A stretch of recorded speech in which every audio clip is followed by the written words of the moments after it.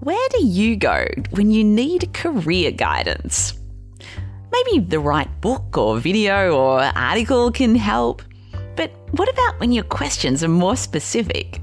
What about when you're in a really unique situation and you just can't figure out the next step or the right direction for you? Well, maybe it's time to find a mentor. But before you go cold emailing all the top thinkers in your industry, you might need to check some of your assumptions about mentorship, which is where Dr. Ruth Gotian can help. Ruth is a global leadership expert, author, educator, and mentoring master. While Ruth is well versed in the cold reach out, she doesn't approach it exactly how you might expect. So how does Ruth approach her very first reach out email to a potential new mentor? My name is Dr. Amantha Imber. I'm an organisational psychologist and the founder of behavioural science consultancy Inventium, and this is How I Work, a show about how to help you do your best work. On today's My Favourite Tip episode, we go back to an interview from the past and I pick out my favourite tip from that interview. In today's show, I speak with Ruth Gotian about getting better at finding and utilising mentors.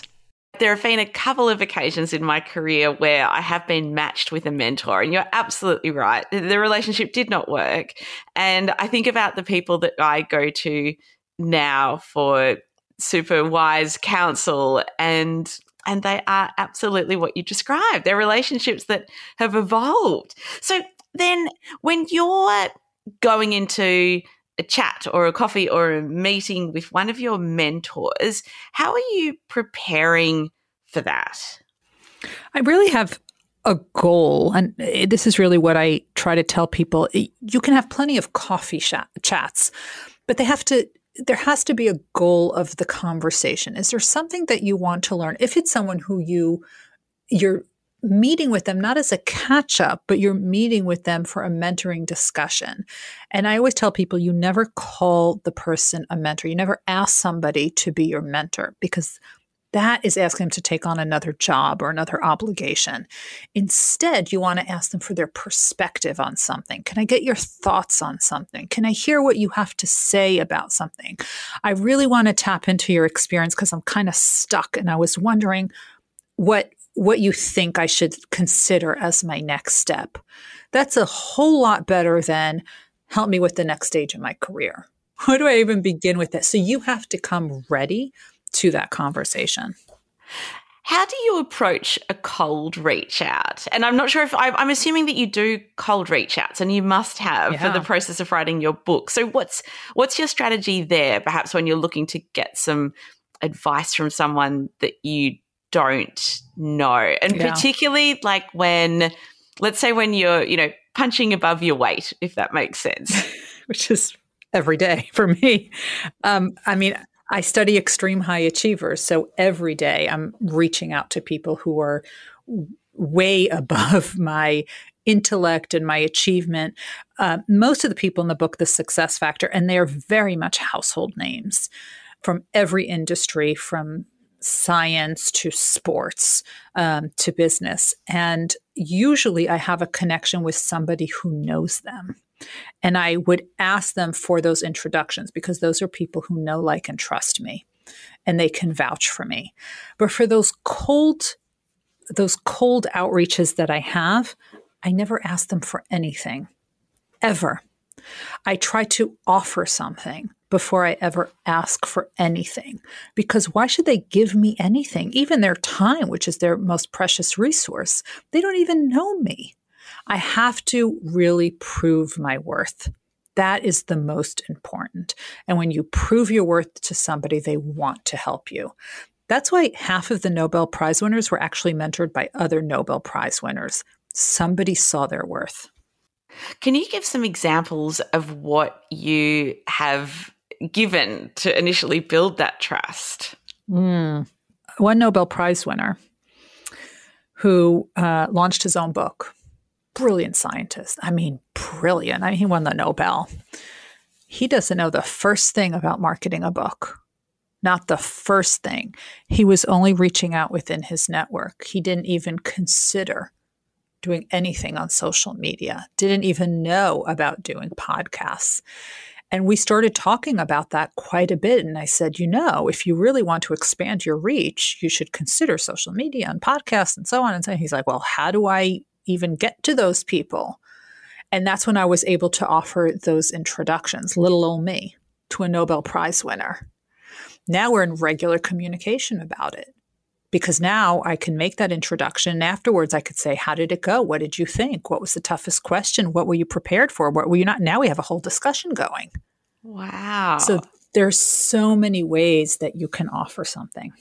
I love that example. I'd love to know a couple of other examples, I even just for my own selfish reasons to steal.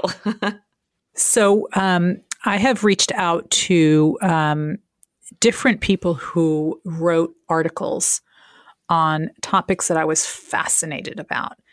And I really wanted to learn more and get inside their head. And I would really reach out to them and I would say, I love the article that you wrote about such and such. It reminded me about the article I read by so-and-so. Here's the link. I do quite a bit of work on this. Hope you enjoy the article. And now we start to engage a few more times. Not enough that I'm stalking them, but enough that I am now on their radar. And now all of a sudden, we can have these regular communications. I mean, look at the two of us. Yes. What was our conversation? We looked for a common thread. And you always want to find that common thread with people, whatever it is. I once spoke to someone, I had a Zoom meeting with someone, and I saw in the back of his of the room there that he was zooming in from all of these trophies. Now, I recognized what these trophies were because I sat for endless hours on cold metal chairs in a karate dojo as my kids were earning their black belts. And I knew that these 3-foot trophies could only be for martial arts. So I said to him, I said, what kind of martial arts do you do? Because I knew that's what they were. And he said, how did you know? So I said, I sat on those cold, hard metal chairs for hours and hours. And then we started getting into what style of karate do you do? And we got into this whole discussion. You want to find that common thread. The two of us actually met in the green room of the Thinkers 50 Awards Gala, right? We have yet to meet in person. It would have been so much fun if we could actually meet in London.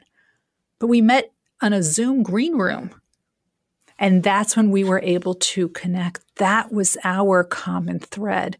So I think everyone needs to be able to find that common thread. And it could be anything.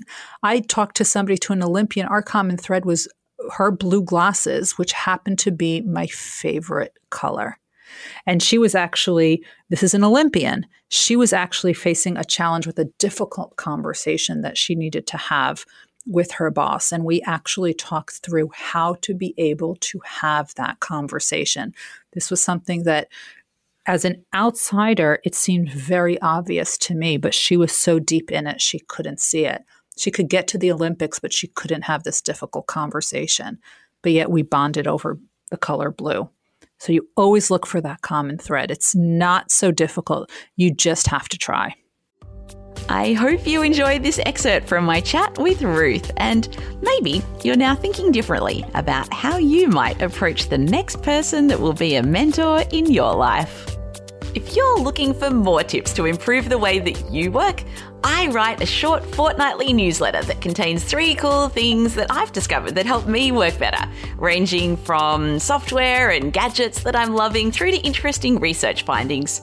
You can sign up for that at howiwork.co. That's howiwork.co. How I Work is produced by Inventium with production support from Dead Set Studios. And thank you to Martin Imber, who does the audio mix for every episode and makes everything sound so much better than it would have otherwise. See you next time.